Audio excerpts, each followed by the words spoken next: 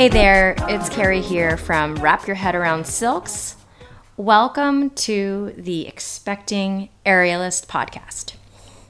My experience with postpartum anxiety disorder all started because my precious little girl just wouldn't sleep the way everyone said she should, which is perfectly tightly swaddled in her crib, face up like a little perfect angel. All the advice out there on the internet says that, and it was also reinforced by our pediatrician who said, there's this thing called SIDS, and I'd never heard of that before. It's sudden infant death syndrome. And I read about it, and after that, I was just gripped with fear that she would suffocate in her sleep because of something that I did. Because she, in those first weeks, never slept the way a baby is, quote-unquote, safely supposed to sleep, and it would turn out that she would never sleep like that. From the moment she was born, she wanted to be touching one of us, me or her daddy. Yeah, what do you have to say? We tried everything, baby loungers, swings, everything, and nothing helped. And they say not to let a baby fall asleep in the baby lounger or the swing or on the couch or in an armchair on you, on your chest. It's all a no-no, but our girl never would sleep the way she was supposed to. By the time our daughter was 6 weeks old, the sleep deprivation had just piled up.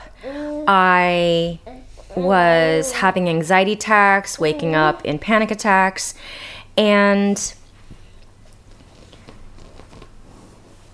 it was just unrelentless because I was never getting enough sleep, and sleep deprivation is a big part of perinatal mood disorders. To add to this perfect storm, it was October, November, December. Even though I'm here in LA, it was rainy and cold. My partner and I at the time lived in 2 separate apartments. We had not yet moved in together, and we were hustling between 2 different households, driving back and forth, bringing all of our, baby supplies. And my partner was really busy at work, and both of us were barely sleeping. Sometimes he wouldn't sleep at all because he would take the night shift just to give me a couple hours of sleep before going to work and before I needed to take care of her for the entire day.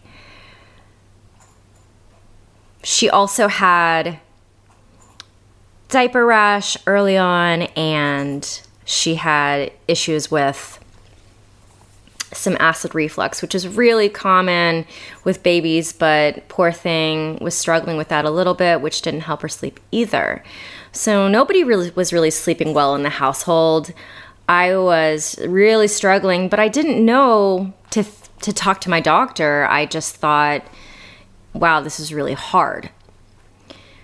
So she had a pediatrician appointment, and I decided to talk to my doctor, who was in the same office as her pediatrician, and, just to talk to her about how I was feeling. And she said, well, baby blues are maybe 2-3 weeks after the baby is born. You're well past that. We need to start talking about this more seriously. And so she asked me to go talk to my talk therapist, my psychologist. I did that, and then ended up realizing, yes, I do have a perinatal anxiety disorder, and we need to treat it. So one big help during that entire phase was my friend Jacqueline, who is a social worker and a perinatal mood disorder specialist, and she's also my silk student. And she really helped me understand what was happening. And I have her here today to talk about all the different types of mood disorders that women can suffer from after having a baby. and kind of bring light to it, because sometimes these things can go misdiagnosed or undiagnosed and really put the woman in a really difficult place, because being a mom the first 6 months to a year of your baby's life is hard enough. And then you add to that, anxiety disorder, depression, lots of different types of variations of perinatal disorders. So I'm really excited to have Jacqueline here today to go in depth and talk more about it.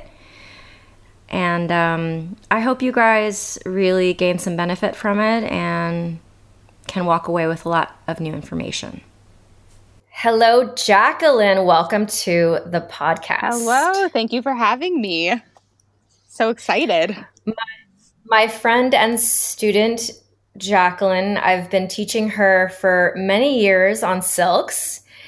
And in the years that I've known her, she's went from graduating from school, doing her hours, to become a social worker and going through the education to be able to treat PMAD, perinatal mood and anxiety disorders. That is a mouthful. Yes, it is. Mouthful. And I've just been able to watch her grow in her career and her practice. And it's been like pretty awesome to be able to watch that. It's been many years now, and she's killing it. So I've invited her to be on the podcast because she has really, really gone into this stuff in a way that is just going to be so helpful for the listeners for this podcast to really understand the scope of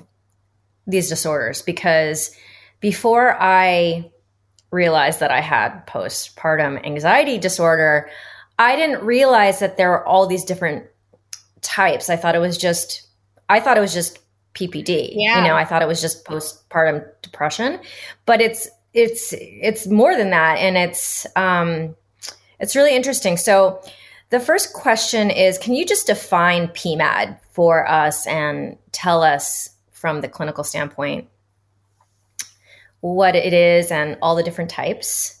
Yeah. So it's a really big umbrella term. And, as you said, most people think about what can happen after birth as postpartum depression. That's sort of all they think about. But they being researchers and other professionals, have realized that it's actually an umbrella sort of term for other things that can come up. So they've shifted the language. So instead of postpartum depression, it's PMAD, which is perinatal mood anxiety disorders. And they've shifted a couple of things in it. So not only depression, it's anxiety, it's panic, it's OCD, it's bipolar disorder, PTSD, psychosis, all sort of relating to birth and pregnancy. And then the other big piece that they shifted was a shift away from just the postpartum period and realizing that these things can come up during pregnancy as well. So they have I see. So perinatal basically means from pregnancy to 1 year after birth. It includes the pregnancy period and the postpartum period. So these things can arise early on, but the postpartum period is also very sensitive. I didn't really think about it that way. And even though mine felt like it got worse as my sleep deprivation got worse, I definitely was having anxiety before the baby was born. And I think that's very common, because it's most of us who have such control issues, you can't control, especially the last trimester of your pregnancy. And that's really hard on somebody like me. There's a lot of things that come up with control. I mean, there's this, with anxiety especially, a big thing that we see with, new parents and birthing parents is a planning and control thing, especially with anxiety, with OCD. That comes up a lot with this idea of control. And then you also get the fantasies that come up when you're pregnant, like what's it going to be like? And am I going to, all of a sudden, I'm not going to be my own person anymore. I'm going to have a baby that is going to be with me all the time. And, they're going to be reliant on me. So there's this complete sort of lack of control that you have, and thinking about what that's going to be like and how it's going to change your life. It's huge. So it can come up, as soon as you find out you're pregnant. Wow. Yeah. That's really interesting. If you had a woman who came in and wanted to talk to you and she had a series of symptoms, could you kind of explain, okay, you think this person has OCD aversion or anxiety? Like, what are the hallmark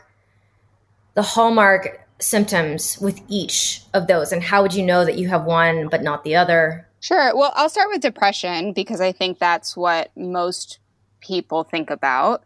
And usually I think the stereotypical idea of what depression looks like is, tearful, they can't get out of bed, there may be some suicidal ideation. But in pregnancy, it can look like feeling overwhelmed, feeling a lack of connection with the baby, difficulty taking care of yourself. So if you're seeing a lack of hygiene or like a hard time taking a shower, which I know is hard with a new baby anyways, there's some things that slide, but just not eating well, not trying to do some of those self-care things, that can come up. And then rage is huge. Like irritability, feeling angry all the time, snappy, volatile. So that can come up, and it would be something that if someone is telling me that they're feeling really irritated all the time, I would explore that a little more. And you've mentioned sleep a few times, and sleep is sleep impairment is pretty consistent in everything I would look for. That's also one of the first things I would assess is what does sleep look like in a 24-hour period? Are you getting sleep? Are you able to fall asleep? Do you feel rested after you wake up from sleep? There's normal fatigue when you have a new baby. And there's also sleep impairments when, you're pregnant because your body's changing and you're getting heartburn and your bladder's being pressed and your body's changing. So there's some normal sleep deprivation. But if you're able to sort of take a nap and then feel refreshed after, that's a sign of, more health. But if you are taking a nap and it's just not working and you're feeling fatigued all the time, that would be something more concerning. We would want to look at that a little bit more. And that's one of the things that you saw with me. Yes. When I was in the midst of it. Yeah, was this fatigue, but when you go to sleep, you're restless and you can't fall asleep. And then when you do take a nap, you wake up and you're just still so tired. And that's, that can come along with anxiety. That's a lot of worries. As you said, planning and control stuff comes up. Irritability comes up with anxiety. And something that you and I had talked about when I was with you during that time was just feeling desperate for help. But then when help came, it didn't feel relieving to you. Yes. You would come over and just hold the baby and let me sleep for an hour or two. And I remember one time, I was laying in that bed for 2 hours and I could not fall asleep. And I was panicked as the minutes ticked because I was like, okay, now I only have 90 minutes. Now I only have an hour. Mm-hmm. Now I only have 45 minutes. The help that I wanted so bad is going to go away soon. And I didn't get anything I needed out of this because I'm just laying here. Yeah. So you weren't even able to refresh or to take the time when you had it. So that would, if a mom came in or, any other sort of birthing parent came in and told me that, then, I would try to explore more about what's going on. Yeah. Oh, it brings me back. Yes, doesn't it? And then you mentioned panic too. Panic comes up a lot as well. You know, it's interesting for something that's so common. You know, it's only talked about, you know, just in such a small window. But, you know, perinatal mood disorders like anxiety and depression is like 21% of parents when they have a child. It's like the number one complication. I say complication, but it's the number one complication after birth. And there's like, it's not really screened that well. And, right. You know, again, people don't know that it can look like anxiety or panic or, you know, things like that. So, well, after having my baby, what was so enlightening in not a positive way for me is the lack of required medical care for the mom after the baby's born. Like basically you go in to make sure your body is not infected. Yep. And that's it. There's no pelvic floor checkup. No. There's no PT. There's no mental health. There's nothing. So you're just, I'm lucky because I have resources, but if you don't have the resources to even talk about these things, how would you even know what's going on? Right. And a big concern that new parents have is that if they say some of the worries that they're having is that their baby will get taken away or they'll get hospitalized, because some of the fears and the worries that come up are serious. Right. And like OCD, for instance. So actually perinatal women are 2 times greater risk for an OCD onset than the general population. So, okay. And that, you know, it's not just, you know, cleaning or like clicking lights on and on. You know, what happens is you get OCD is obsessive compulsive disorder, and the obsessions come in like intrusive thoughts. And in pregnancy and postpartum, the themes that kind of come up are, you know, these intrusive thoughts about harm to the baby. So you might, someone with OCD might have this thought that just pops into their head about harm to the baby, either accidental harm or like deliberate harm. They're worried that as a parent, they'll hurt the baby. And so, you know, what we talk to parents about is that thought doesn't necessarily mean action. And if that thought has popped up, please communicate it to your healthcare provider so that they can get you some help. Because it doesn't, just because that thought popped in doesn't mean that you're going to hurt your baby. With OCD, the thoughts that come into your mind, the intrusive thoughts, are very disturbing to mothers or to the parent, because they don't want to hurt their baby. You know, it's horrifying to them that this thought popped into their mind. So it causes a lot of distress. And that's where you get some of the compulsions come in. You know, someone might have an intrusive thought about maybe accidentally dropping their baby down the stairs while carrying them. And so then they'll just never take the stairs, or they're concerned about contamination. So they'll like excessively clean breast pumps, or, use like really hot water to wash hands. Like that's where a lot of the cleaning stuff can come in. But that's where you'll get a lot of controlling behaviors too. There's a really high frequency of controlling behaviors in OCD. Jacqueline, you had said that bipolar is a facet of this too. Can you talk about that a little bit? Yes. Actually, 50% of women with bipolar disorder were first diagnosed in pregnancy. So it pops up. And it's something else that happens is it's often, it can be misdiagnosed for depression.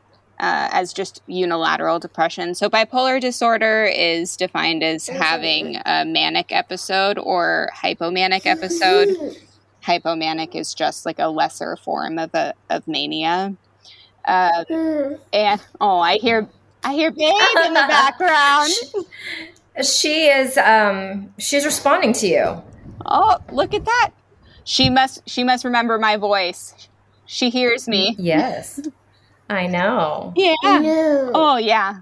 No. Yeah.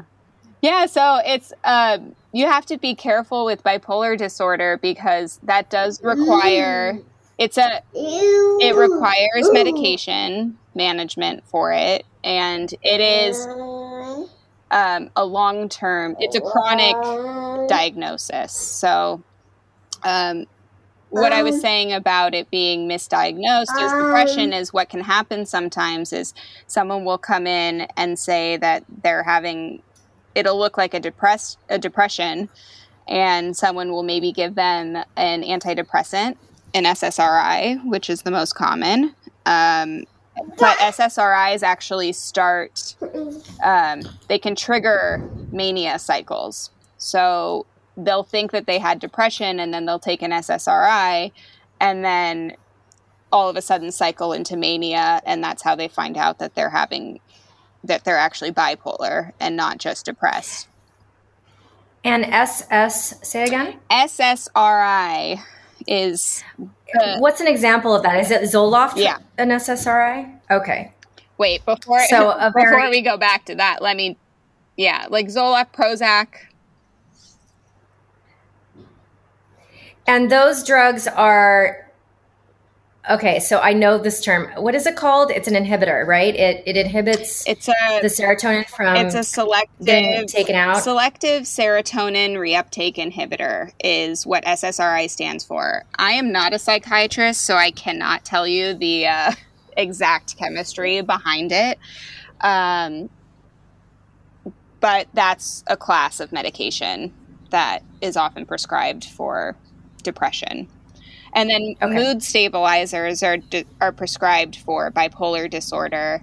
And this is something like could be a whole topic in itself, is medication use while pregnant. Some people have very strong opinions about it. Okay. The research that they have is not necessarily the cleanest studies, because you can't do studies on pregnant women. So it's... Yeah. They have found things to be safe, and they're, constantly researching these things. But there are perinatal psychiatrists. There are psychiatrists who specialize in medication during pregnancy and postpartum, who know what medications have safe interactions, for breastfeeding and for pregnancy. And really the big issue that, people worry about is it going to impact the health of the baby? But what we've also found is that untreated disorders impact the health of the baby as well. So, right. It's important to get it addressed. And some of these things like OCD, bipolar disorder, psychosis, they can result in some pretty serious consequences. So it's important to get those checked out. So you said psychosis is the last type that we should discuss. Please tell me about that. There's also PTSD, but we can talk about that of, a little later. But psychosis is clearly the most rare of the things that happen, but it's about 1 to 2 out of 1,000 people can get postpartum psychosis. And that one, a lot of people who are having their first onsets of OCD, these intrusive thoughts, they worry that they are going crazy or that they are having a psychotic episode, but they are different. So someone who has psychosis doesn't have any insight that anything is wrong. And they don't see their actions as being unhealthy. So they might have these thoughts like, my baby is a demon, or, some type of delusion or hallucination that comes up, but it seems normal to them. So just for people who are concerned about OCD, if there are intrusive thoughts and it's disturbing to you and you're feeling like something's wrong, it's probably not psychosis because the insight there, it isn't there for psychosis. I see. Yeah. Okay. That's so interesting. Yeah. And then bipolar disorder with like mania can have a history can have some psychotic symptoms. So that's why bipolar disorder and psychosis, those really call for, like, you need to go to your doctor immediately. If you're having a psychotic episode, I mean, that needs to be addressed. Like, go to a hospital and get that checked out, because it can result in, suicide, infanticide, like bad things. So, health for mom and baby is very important with those. So one of the things that I didn't know before I went to my doctor was that the baby blues and potential postpartum mood disorder the timings are different. Can you talk about how you either have the baby blues or you have something more serious going on? Yes, they are different. So baby blues occurs in about 80% of new mothers. It's very common, and it is related to hormonal fluctuations. There's a drop in hormones 3 to 5 days after birth, and that's typically when you see a peak in the baby blues. So usually baby blues, you get, it's more like a mood swing. So they might experience some mood swings or some weepiness. They might feel sensitive to things, but it's a normal adjustment period. So even though they'll feel weepy, overall, they'll feel good. They might feel some normal worry about the baby. Like, they're excited for the baby. They're normally worried, but they're not feeling too overwhelmed. Self-esteem is unchanged, so they still feel pretty good about themselves. And sleep is okay. Relatively speaking, you have a newborn. Right. So, but it means, like, you can fall asleep. You can feel, again, that idea of feeling rested. If you take a nap and wake up, you're like, oh, okay, I needed that, and now I'm good to go. And you can still feel, joy and happiness. So that would be a typical baby blues. Where it's something more is, also forgot to say, it's 2 to 3 weeks. Anything outside of that window is not baby blues. Okay, that's really a great marker to know. Yeah, 2 to 3 weeks. If you're having some weepiness, if you're feeling extra sensitive, there's been a drop in your hormones and it's baby blues.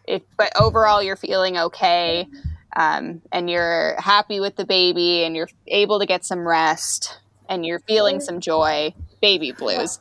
If you're outside of that window and you're feeling things like low self-esteem, if you're feeling guilt, if rage or irritability is coming up, you noticed the sleep issue pretty significantly. So if anyone's having sleep like you had, where you're not able to get to sleep, or you're having some racing thoughts while you're going to sleep, that's not baby blues. When I was going through that, about 6, 7, 8 weeks in, the scariest moment was I was so sleep deprived and having panic attacks when I was waking up, and then having anxiety as I was falling asleep. At the worst moment of it, I thought to myself, I'm not capable of this. And me and my students joke around all the time that I'm like overly confident generally. Mm-hmm. Like, that is so outside of my wheelhouse of feeling that way. And it was really scary, because not only did I feel incapable at the moment, I've got this perfect little precious thing, and her life is in my hands. Yeah. And for me, the whole idea of SIDS, sudden infant death syndrome, was the driving force to my anxiety. Yes. Of course, it's a new baby, right? SIDS is something that is talked about all the time, and people are, you want to make sure it doesn't happen. You want to protect this precious thing. And so of course there would be worries about it. Right. And for someone who already had a history of anxiety. Right. Unfortunately, the worries about it became unmanageable.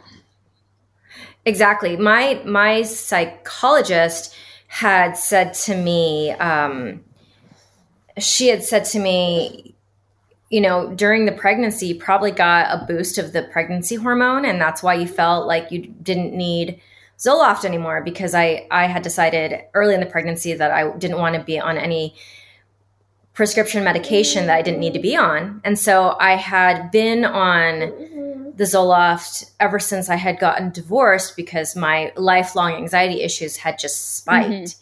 But I had been on it for a couple of years and I felt great.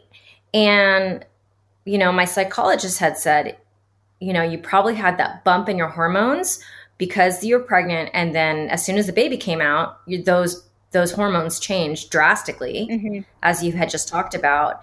And then I find myself, back into my, that old problem, but then on steroids, like so much worse, because you add in the sleep deprivation, mm-hmm. you add in the fact that now I'm trying to protect this little thing and I've never done this before. So mm-hmm. I felt incapable for a very short window of time there. What really saved me was the timing of it. I just happened to schedule my parents to come visit to help me out. Mm-hmm. And they were here for 2 weeks. And I think about my friends who are having babies during COVID. Most of them don't have the luxury of having friends drop by with takeout and the parents coming in for a week just to cook and make sure that you're getting sleep. Because if it wasn't for my parents coming to visit me right at that moment, basically I was able to take a 3-hour, basically melatonin, and take a huge nap every single day, because my mom was basically taking care of her. Mm-hmm.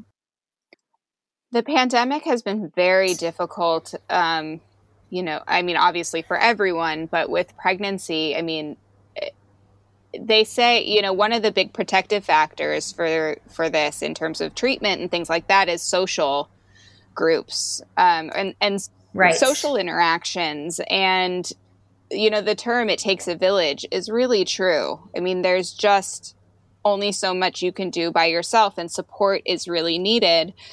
And so, COVID has really taken a toll. And then, it also has impacted how people are giving birth.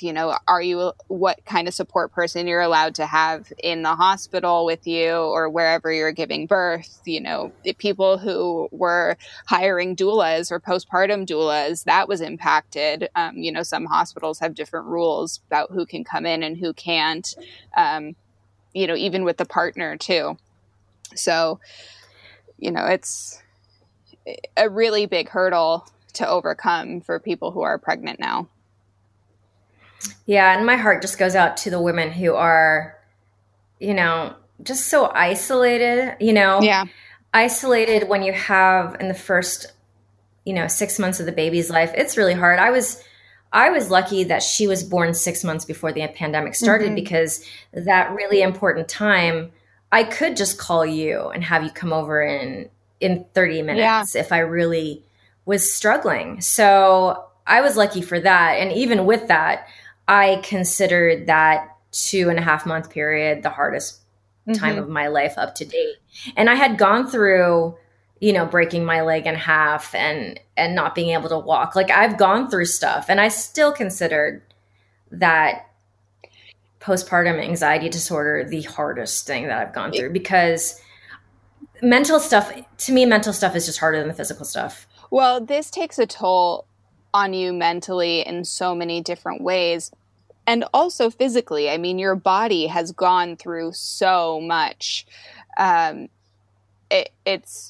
It's a lot. There's hormonal changes. There's, if you're choosing to breastfeed and all of the issues that come up with breastfeeding, if it's not, super easy, there's, when the recovery, depending on your birth, the actual, birth itself, it's a lot. And then sleep and diet and everything gets thrown out of whack. So it's, it's not easy by any means. And then, as you mentioned, there's, you don't have a lot of appointments that are scheduled for you. the birthing parent after. Correct. It's all about, is the baby okay? And, something that I hear pretty frequently is people will go through things or have a tough birth and they'll say, well, at least you have a healthy baby. It was all worth it for a healthy baby. And yes, but not at least, you're forgetting the mother gets neglected. And yeah. And I had the birth of my child was not something that I want to remember.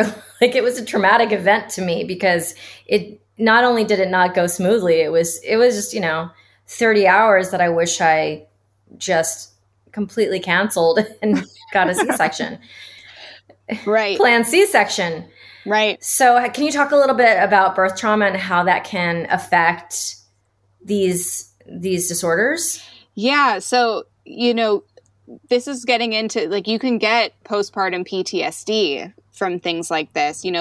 What they would consider a birth trauma is if serious injury has occurred or a near-death experience has occurred to the mother during birth. But what also factors in is, what was the mother's, I'll say birthing person's experience in the process? Did it feel traumatic to her? There's the coming in with a birth plan, right? People think that, they have sort of this idea of what it's going to be like, and it doesn't always go to plan. And it really depends on, your midwife, your OB, the nursing staff, whoever is a part of that process. Mothers can feel abandoned. They can feel invisible, like stripped of dignity. I've heard of, so many accounts of, if people are at a teaching hospital, they just have they just have students in watching, which, some people might be okay with, but some people might feel, really intruded upon. And there can be a complete lack of trust in the system and the team, not to mention if there's any sort of systemic racism going on, that comes up a lot too. But the experience of the birth then can impact recovery, and you can get some PTSD symptoms from it. Yes, I can even imagine. Like, mine was, I want to say traumatic to me, but I feel like I've heard a million stories like that. Even in my small friend group, there weren't a lot of positive, like, it went great. There's not a lot of that happening. So, okay, so let's go to the other side of this, which is, I know for me, the identity issue was another huge challenge. The idea in my pregnancy that I was no longer an athlete. And then, I was going from not being a mom to being a mom, and how that aerialist thing comes in there. I know that you're not a professional aerialist, but you have been training for quite a long time with me. Talk a little bit about this identity switch and how it can be really tough on somebody so active. Sure. So there's a huge identity shift that happens within pregnancy. And, what can happen is you have who you are as an individual. You may have figured out, or not, what your identity is as an individual person. And then, maybe you have a partner, maybe you don't, but you figure out what your identity is within that. And then you become pregnant, and there's this idea about, what am I going to be, not as an individual anymore, but as it expands to, who am I as a person? Who am I as a parent? Who am I as a partner, if that's your family situation? There's just this big expanse. And, perinatal mood disorders can impact fathers as well, or partners. And the identity piece is huge. Who am I? Like, am I still as important to my partner as, I once was, now that the baby's here?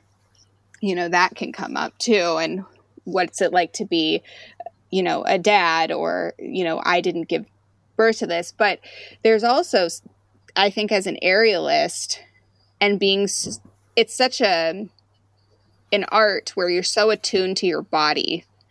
And in pregnancy, all of that gets thrown out of whack. Your hips loosen and your whole organs shift around. And you had to be on bed rest for some time. And so, the muscles, those transverse abdominal muscles that are so important, in pregnancy, they open. Mm-hmm. And so, yes, they do. Yeah, they open right up. And so, fine when you're pregnant, but then once you have the baby, it's okay. I have to actually put myself back together again, physically and emotionally. So, for you, I like this idea of am I an athlete? I didn't know that you were feeling that throughout your pregnancy, but it makes sense to me that you were, because you weren't able to train in the way that you were. Your body had been taken over by someone else. It was not in your control. Yeah, so I did feel like I'm not an athlete right now, but it wasn't also for me a very deep. It wasn't a very deep feeling, because I knew it was it felt temporary. Mm-hmm. It felt temporary. But yeah, I was on pelvic rest and I was not allowed to do anything. And that was just such a change for me. But I do have to say, and Sarah and I spoke about this on the last podcast, I think the reason why her and I had a different experience with that is because both of us have suffered huge accidents before, mm-hmm. where we were taken out, but then we got back in. And so that feeling of confidence that we'd get back to it was pretty high for both of us. Yeah, that self-esteem. Whereas for other women who maybe having their first kid is their first time, where their body's taken out of aerial and they have to come back to it, there definitely might be a moment where they're like, am I going to go back to this? ? Even after the pandemic started, I had a lot of students who were asking that same thing. And it's not the same problem. It's not the same issue because your body isn't changing. Yeah. But it is like, what if I don't get back into it the way I was before? There's still that question that a lot of my students have. Jacqueline, thank you so much for your knowledge and sharing it with us. Of course. Yeah, if you could tell women where to look for help if they're listening to this and thinking, wow, that sounds like me, where can they go wherever they live in the world as a resource? Well, I think that a great resource is an organization called Postpartum Support International.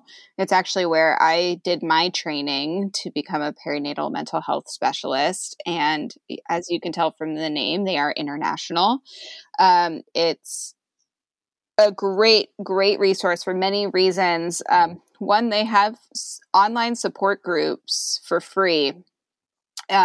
For a range of specific groups. So whether it's infant loss groups, perinatal mood issues, if it's adoptive parents, military parents, there's a whole slew of them. But they have free support groups, which is great.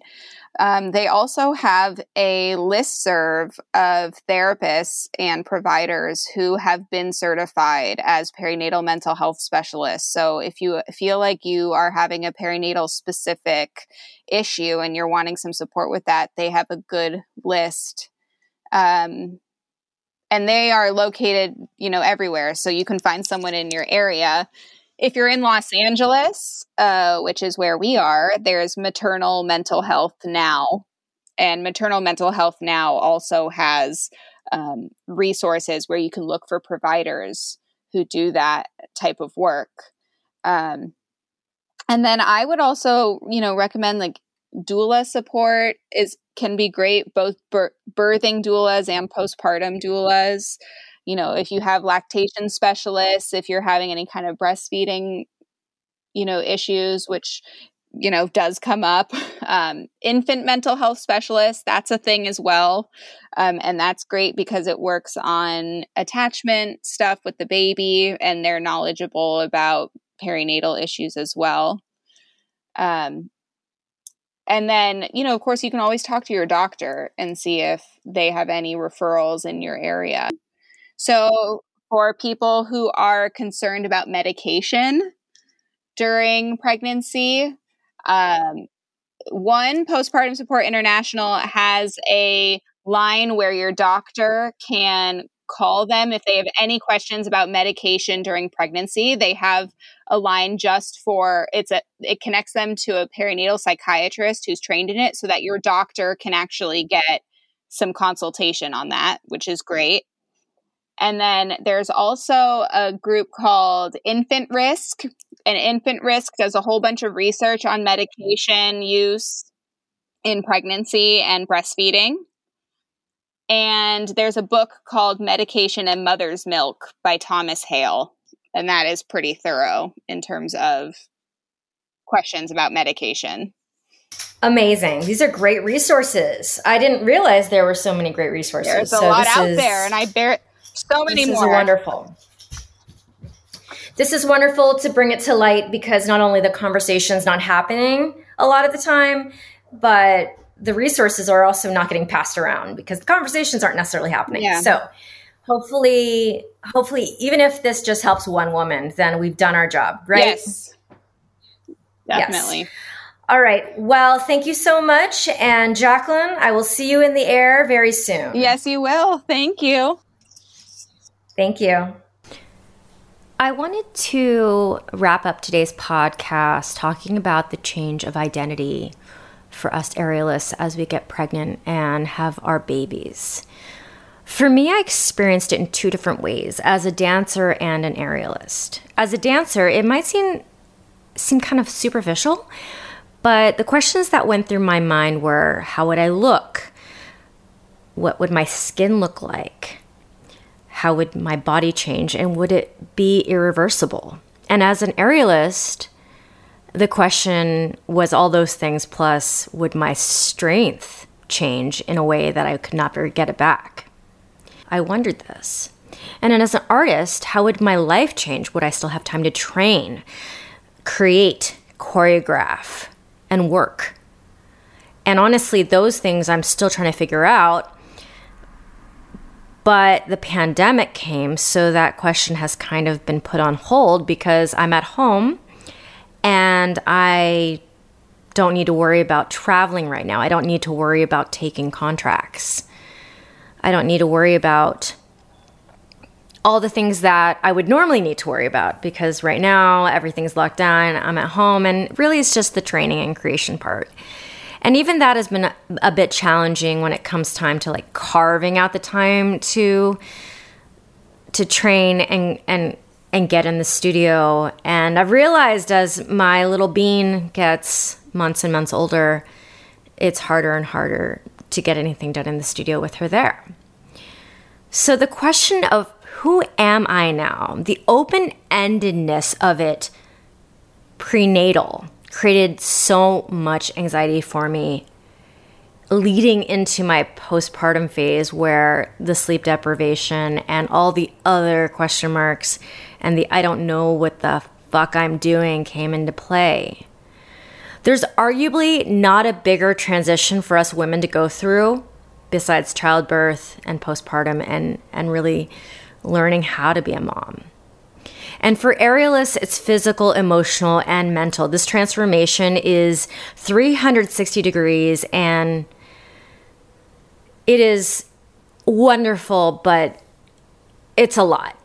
So I want to send love and support across the airwaves because this transformation is not easy. We are a tough breed, but with so much out of our hands, this process can feel extremely challenging.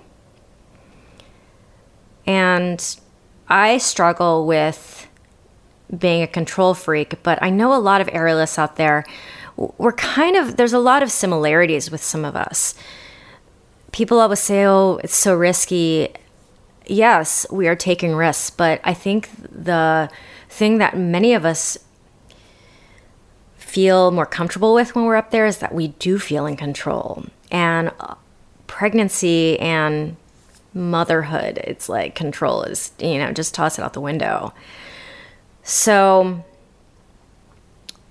yeah, I want to send a lot of love and support out there because I have that love and support coming from my aerial community, and I have a lot of aerial mamas in my life. For you guys out there who don't necessarily, just know that we're with you and that our similarities in our lifestyles, that we're here and that we understand you.